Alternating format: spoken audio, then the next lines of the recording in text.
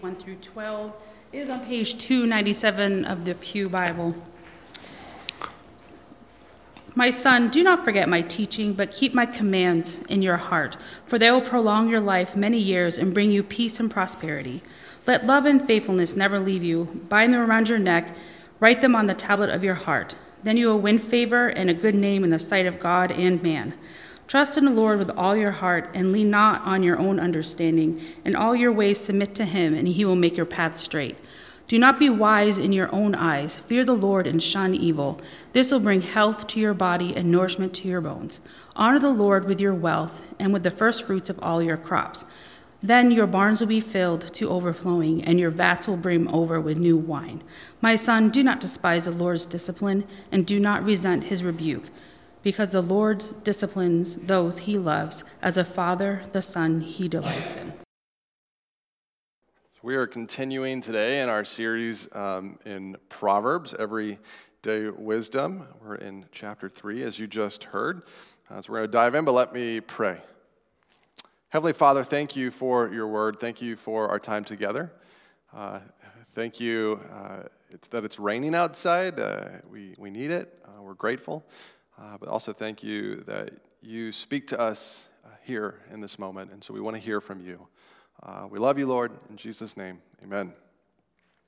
Now, last week we celebrated some of our high school graduates, and I actually don't think any of them are here this week, but we celebrated Caleb and George and Mackenna. We had a moment up here in the service, and I surprised them by asking them one thing that we could pray for them. And you may remember that George said, I pray that it would all end well. And that was kind of a funny thing because we weren't exactly sure what that meant. Like, did that mean college end well, like the end of life? Like, what's going on?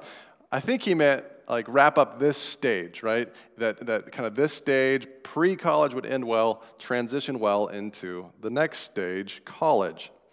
Now, I remember, maybe some of you remember, if you could put yourself back into your high school days or maybe the end of your college days, you were worried sometimes. Maybe you weren't worried, but I was worried. Maybe you were a little anxious and thinking about what? The future. What am I supposed to do?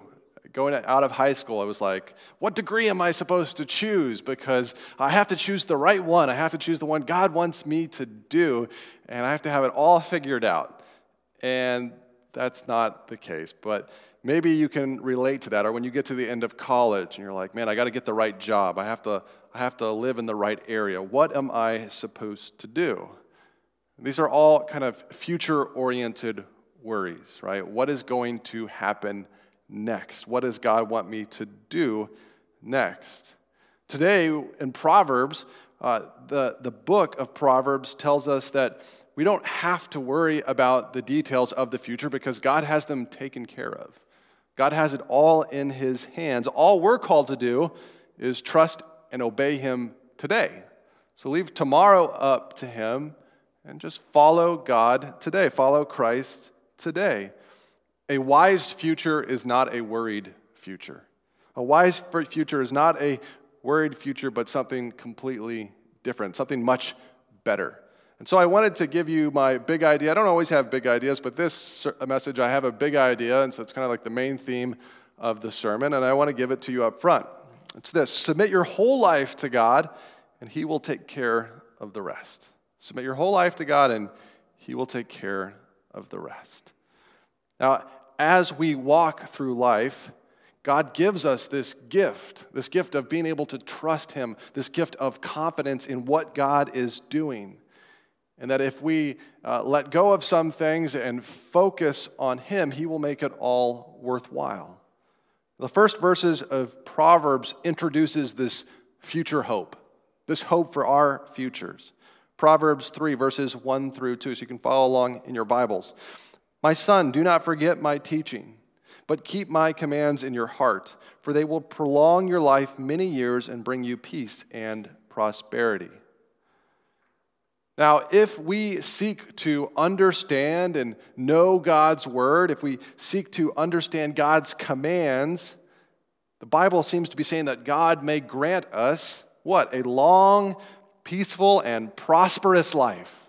That sounds pretty good, doesn't it? The documentary we watched at our elders meeting, our elders retreat last night, was actually about the prosperity gospel, which is this idea that there are those that would say this is what it's all about. If you do believe in God and if you have enough faith, you're going to have a long, prosperous, and healthy life. It's on you. You need to have a lot of faith, and God will make it happen if you have enough faith. I don't think that's what this passage is saying at all. I think this is saying that if we follow the ways of God, and what are God's ways but loving God and loving others, and we treat others with respect, we treat them well, and we follow these principles that we're learning about in the book of Proverbs, in general, we're going to receive blessings back. People are going to treat us with respect as we treat them with respect. So there are kind of what I would call natural blessings. The things will tend to turn out well, but this is not a promise. This is not a guarantee that if you do this, that A equals B. That's not how this works. So I think the promise or the book of Proverbs we should read as principles for this life, but I think there is some eternal truth in them, that there are promises for the life to come, that we may not get long life, peace, and prosperity in this life, but we are guaranteed that as we follow the ways of God, as we put our faith and trust in Christ Jesus, that we will have a eternally long and eternally prosperous and eternally good and peaceful life. And so we see whispers of eternity even in the book of Proverbs, because God does promise He will bring peace and prosperity. Maybe not in our everyday lives, but through Christ Jesus and through the second coming when Christ finally returns. So I like to frame this in kind of the short-term benefits are results or rewards of living a life for God, but they're not guarantees. But there are long-term promises that are absolute certainties, and that it will turn out fine, that God will take care of the rest.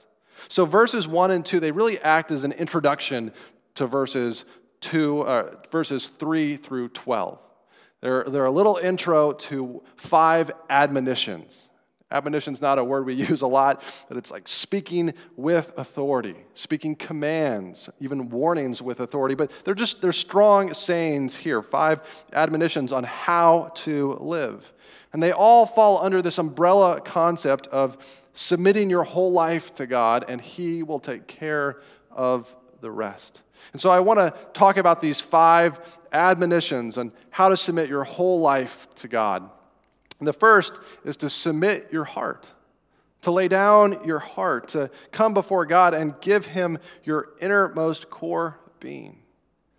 Now, I want to look at verses 3 through 4 because now I'm going to focus on these, but we'll see the word heart pop up a couple times here. Verse 3, indeed, if you call out for insight and cry, wrong chapter. Verse 3, let love and faithfulness never leave you. Bind them around your neck. Write them on the tablet of your heart. Then you will win favor and a good name in the sight of God and man. So it says, have love and faithfulness. Never let them leave you. What is it talking about? Well, because it comes right after verses 1 and 2, I think it's talking about love and faithfulness to God, to God's words, to God's commands. Follow the teachings that you're encountering in this proverb, my son. Love God and love His word. Love the scriptures. Love the Bible. Love God's word. And this passage, Proverbs 3, verses 4 and 5, Proverbs chapter 3, verses 3 and 4, they are echoing another great passage in Scripture. That means there's some similarities that I think the author of Proverbs, Solomon, is picking up on. We actually go to Deuteronomy chapter 6, verses 4 through 9. So it's on the screen. I'm going to read it. Hear, O Israel. This is called the Shema, which means hear.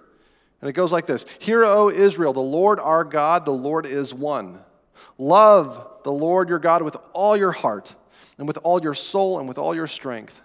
These commandments that I give you today are to be on your hearts. Impress them on your children. Talk about them when you sit at home and when you walk along the road, when you lie down and when you get up. Tie them as symbols on your hands and bind them on your foreheads. Write them on the doorframes of your houses and on your gates. Verse 3 is talking about binding them around your neck. Write them on the tablet of your heart. Write God's word down deep in who you are. Now, last week we talked about loving and knowing God's word, right? So that's a pathway to loving and knowing God, is loving and knowing his word. We talked about believing in God's word, memorizing it. So encouragement to keep memorizing God's word. Be serious about the foundation verse. Be serious about other passages. So we memorize it, we believe it, we accept it, and we submit to it. We submit our whole heart to loving God by loving his word. Simple, right? Just love the Bible. Super simple, super easy. When I talk with most people, they're like, it's super easy to read the Bible. It's a very engaging, always book. And then you get to like Leviticus and you get stuck. The Bible can actually be kind of boring sometimes. I hope you guys don't let me go after I say this, but the Bible can be kind of boring. It's really long, and it can be hard to read. And sometimes it's in translations that you don't really understand. But I think that there are ways that we can develop love for God's word. Because even though it can be frustratingly difficult, I think we can develop a love for God's word. And as we focus on it, we will develop a love for God's word. I wanted to share a personal story with you that you might judge me for, so I'm risking that, but that's okay. I hope maybe some parents can relate to this. We'll see. But when Elijah was born, so my son, when he was born, and I picked him up and I held him for the very first time, I did not feel an overwhelming sense of love. I know that some of our stories, and especially in the Hollywood movies, right, when the father or the mother holds their baby for the first time, they're just overcome with emotion and perhaps crying and melting. Well, that was not my experience. My experience was I was grateful. I was kind of grateful the whole delivery thing was over. I was happy that he was there, but I didn't necessarily feel a deep sense of love. And I knew that I loved him in theory. I was just getting to know him. But I thought, this will come. I will develop these feelings a little bit more. And lo and behold, at about 3 months in, I'm just crazy about this little kid. I love him so much because I've been spending your days, your nights, all the time with him, getting to know him. Mark shared with me recently that love is spelled T-I-M-E. Love is spelled time. And so if you want to develop a love for God, you got to spend time with him.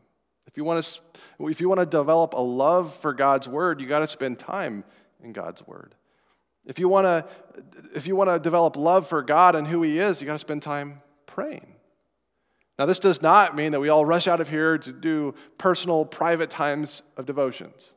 Hopefully, this challenges you to spend time in the word this week. But they're being intentional about coming together for corporate times to hear God's word, to study God's word, getting together in community groups or Christian education, whatever we're doing, focusing on God through his word.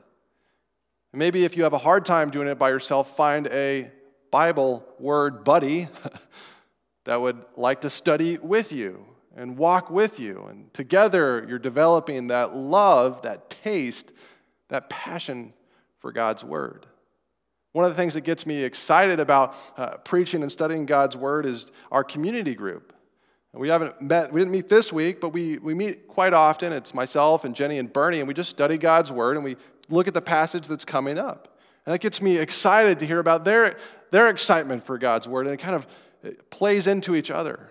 Now, you don't have to join a community group for that to happen. You can do it one-on-one, or you can join a community group. But there are ways that we can spend that time developing that love for God and his word. So, the first call is to submit your heart to God. to submit your love for God. And we do that by developing a taste for God's word. And then the reward is then you will find favor and a good name in the sight of God and man.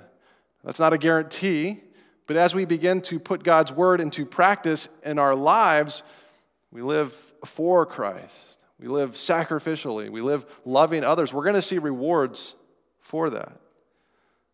So, first, submit your hearts. And second, submit your will. So we're going to look now at verses 5 and 6. Verses 5 and 6 are pretty popular verses. Maybe you've memorized this before or heard it. Trust in the Lord with all your heart and lean not on your own understanding. In all your ways submit to him, and he will make your paths straight.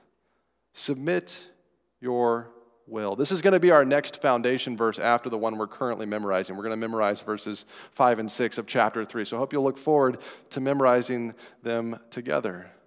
But what does it mean to not lean on your own understanding? I think it means not to separate our will and how we think we should be doing things from the way God thinks that we should be doing things, from God's will. And it's not just God's will that I hear sometimes in my head, like that spiritual prompting. No, it's God's will clearly expressed in Scripture, right? So we're supposed to love God's word and then follow God's word, to live it out in practice, to live a certain way, live according to these Scriptures, live according to what we're learning. Even if it's hard and even if it's difficult to do, because sometimes we encounter things in God's word that we do not like, that go against what our natural tendency is or what we want to believe. What do? We submit our will to God's will. We submit our desires to God's desires. And this all comes down to trust. Who do you trust?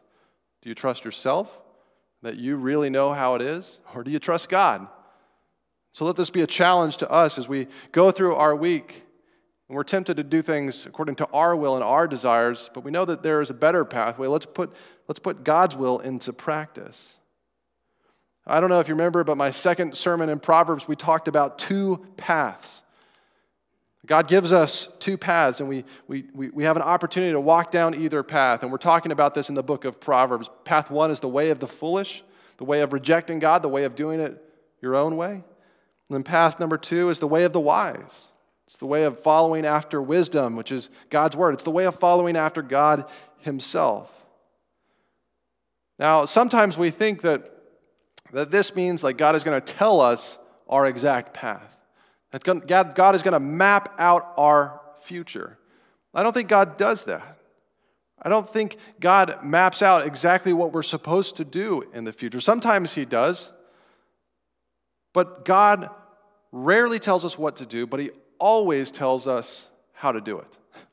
I want to say that again. I want to repeat that. God rarely tells us what to do, but he always tells us how to do it. So that's what it means to walk in the way of wisdom. It's not necessarily a what, it's a how. Let me explain that a little bit more. God rarely tells us what job we are supposed to take, but he always tells us to do a good job.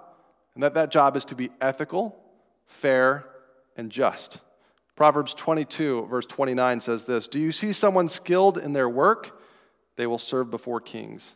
They will not serve before officials of low rank." God rarely tells us where to live, but he always tells us to treat our neighbors well. Proverbs 3:29, "Do not plot harm against your neighbor who lives trustfully near you." We're to love our neighbors. We're to show kindness to them. God rarely tells us who we are supposed to marry, but he does tell us the kind of person we should marry. Proverbs 12:4, "A wife of noble character is her husband's crown, but a disgraceful wife is like decay in his bones." And we will encounter more of these Proverbs, and then we can look outside of Proverbs to see the greater narrative of some of these things that God is telling us how to live, but isn't necessarily mapping out what to do next. It's as we do these things, as we just try to submit to God's will today for our lives, that what does God do? He takes care of the rest. He takes care of the future. It's as we walk down the path of wisdom that we can be confident that it will end well. So first, submit your heart, and second, submit your will. Now, I want to break it up today with just a brief 90-second video clip of one man describing his love for God's word in Proverbs and how he has gotten to know the book of Proverbs and study it. But then he also talks about Proverbs 3, 5, and 6. He's a businessman. He doesn't say what business he helps run and operate, but he's a businessman, so he's just trying to put Proverbs into practice in his everyday life. Are we ready for the video? One moment here. I make it a habit of reading through the book of Proverbs at least once a year. And I had someone tell me early on, back early in my spiritual development, that book of Proverbs, you can read one chapter a day, and in 31 days, you'll read the whole book. And so I just made it a practice of doing that, and I've been reading the book of Proverbs for the last 40-some years, once a year. And there is a lot of wisdom there. It's God's great self-help book. You don't really need to go anywhere else out of the book of Proverbs and Ecclesiastes. You'll get his wisdom. Well, Proverbs 3, 5, and 6 says, trust in the Lord with all your heart. Lean not in your own understanding. In all your ways acknowledge him, and he will direct your paths.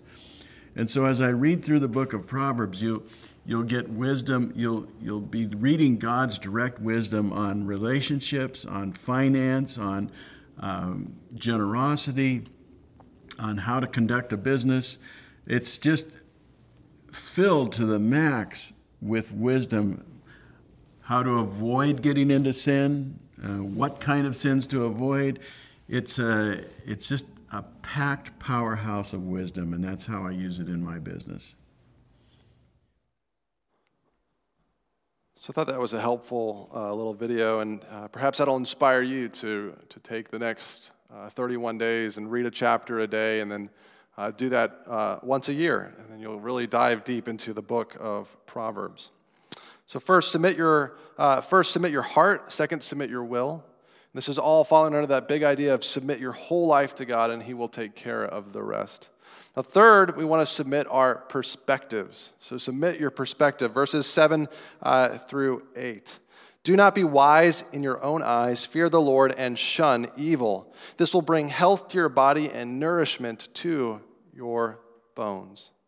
Now, he kind of compared in the video Proverbs to a self-help book. And I think there is a lot of wisdom. I think if you do it, it will help you.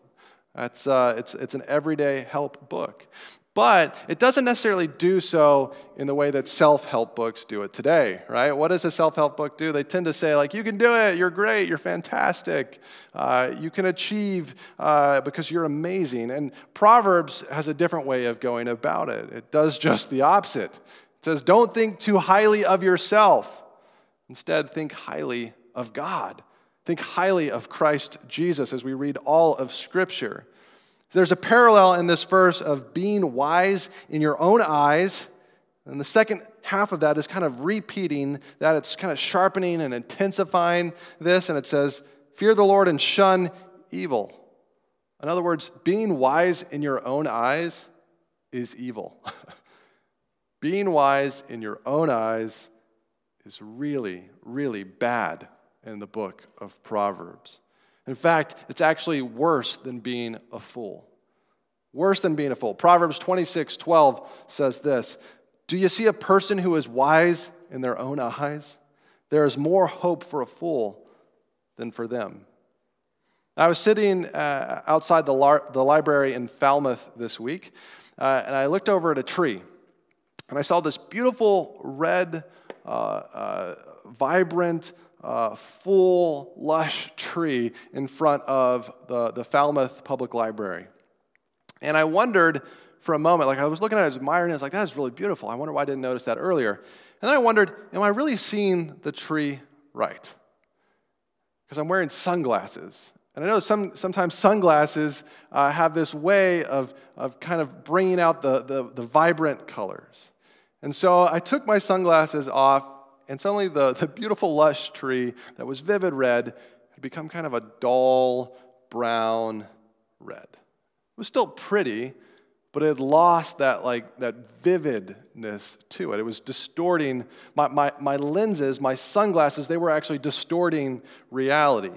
I was seeing things for better than what they actually were. And the Bible tells us, maybe you've heard this expression, rose-colored glasses, right? That's that idea that we see things for better than what they are, that we can see.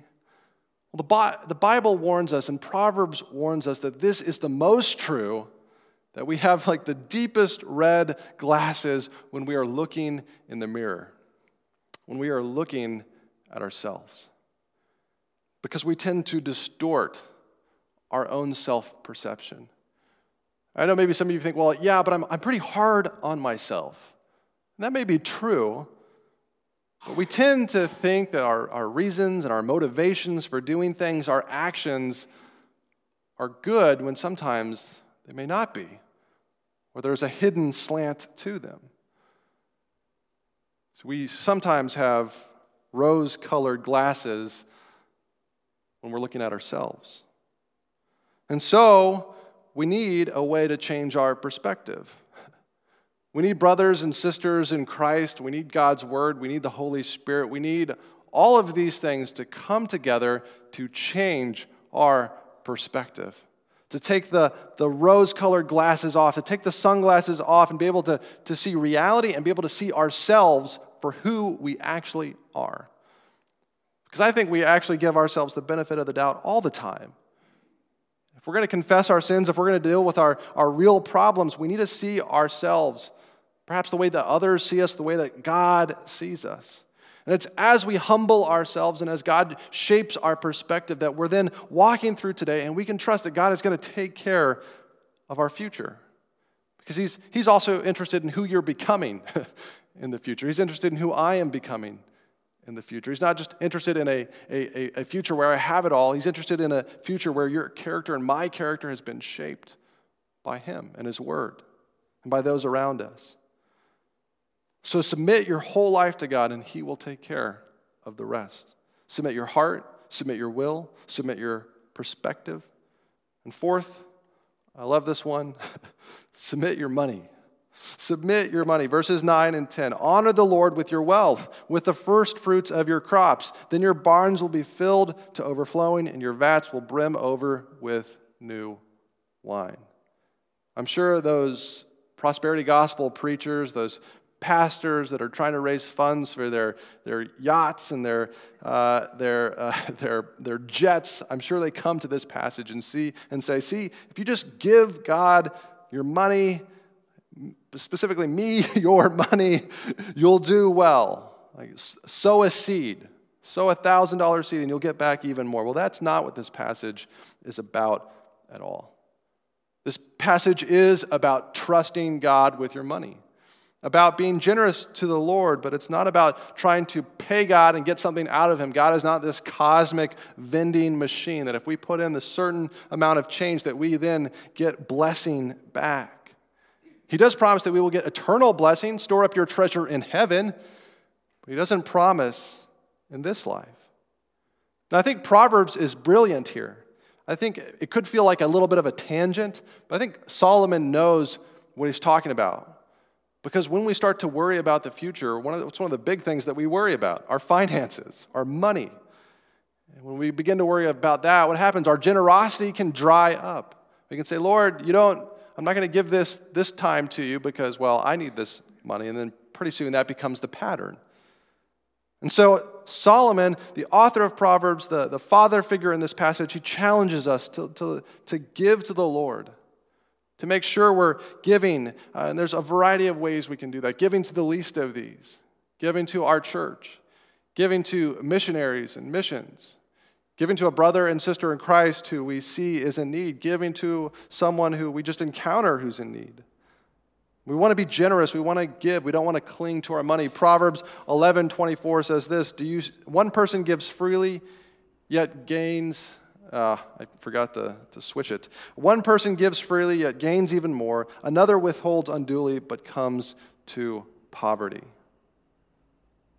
So if we trust in the Scriptures, if we trust in God, He's going to take care of all of our needs. He might not take care of all of our wants, but he will take care of us, and he calls us to be generous, to give joyfully, to give confidently to God. Submit your whole life to God, and he will take care of the rest. Submit your heart, your will, your perspective, your money. And this is the final one. Submit your sin. Verses 11 and 12. My son, do not despise the Lord's discipline and do not resent his rebuke, because the Lord disciplines those he loves, as a father the son he delights in. So the Bible corrects us. That implies that sometimes we do things wrong. There's no place that we have, whenever we do something that is against God's desire, we call that sin. And yet we have a heavenly Father that wants to correct us out of our sin, that wants to draw us forth, to restore us, to love us. We're talking about the gospel connection over communion tonight. Well, here's the gospel connection in our passage. This talks about a father loving his son, disciplining those he delights in. Well, we think of that, of this passage here tonight and all these calls to submit, and we realize we can't do that perfectly. Right? I'm going to go out, and if I have just a list of 5 things I have to do, I am going to fall flat on my face. And so this passage ultimately points us to the need for a perfect son, for a substitute, for someone who would come along and would perfectly submit his will, his future, his heart to God, that would always obey God. And so we hear about the Son Christ Jesus, the Son who God the Father, the Heavenly Father, delighted in, who is perfect. You are my beloved Son, and in you I am well pleased. We hear about that Son through the greater story of the Bible. And what does he do? Even though he was perfect, he lays down his life. He experiences the full punishment, not just the correction, not just the discipline, but the full punishment of God. And God's judgment against sin, against unrighteousness, so that you and I, if we come to Christ and we repent our sins and we come before that Son, the Son of God, and say, I need you, I need your life, not my own, God says, granted. And then God says, I will see you through rose-colored glasses. I will see you through glasses that have been colored through the blood of my Son, Christ Jesus. I will see you differently because of what Christ has done on your behalf. I can forgive you. I can make you clean. And then what do? We just praise God. We praise God that even though we can't see ourselves clearly, that God can. And he says, I love you because of what my Son has done. Because my Son is the perfect Son. And now, you and I can begin to submit our hearts. We can begin to submit our wills. We're not going to do it perfectly, but we can begin. We can begin to walk that path of submission and submitting our whole life to God. Submit your whole life to God, and he will take care of the rest. So this sermon is not about figuring out the future. It's about trusting God with the future and following God today. To obeying God and loving God and seeking after God right now and leaving the future up to him. Submit your heart, your will, your perspective, your money, your sin to God. Submit your whole life to God, and he will take care of the rest. Let me pray. Heavenly Father, thank you. Thank you for your perfect Son who laid down his life for us. Thank you that there is a Son who lived out the Proverbs perfectly so that we could know you. We give thanks for Christ Jesus, Lord. And if there's anyone here that doesn't know Christ, would you just light a fire in their heart? Would you reveal yourself to them through your word, through the Holy Spirit, through people around them that share the good news of Christ Jesus? Lord, help us submit our whole lives to you. We give generously tonight of our finances. Would you take what we give and multiply it and use it for your kingdom? so that other people might know about you, might come to trust you as their Lord. In Jesus' name, amen.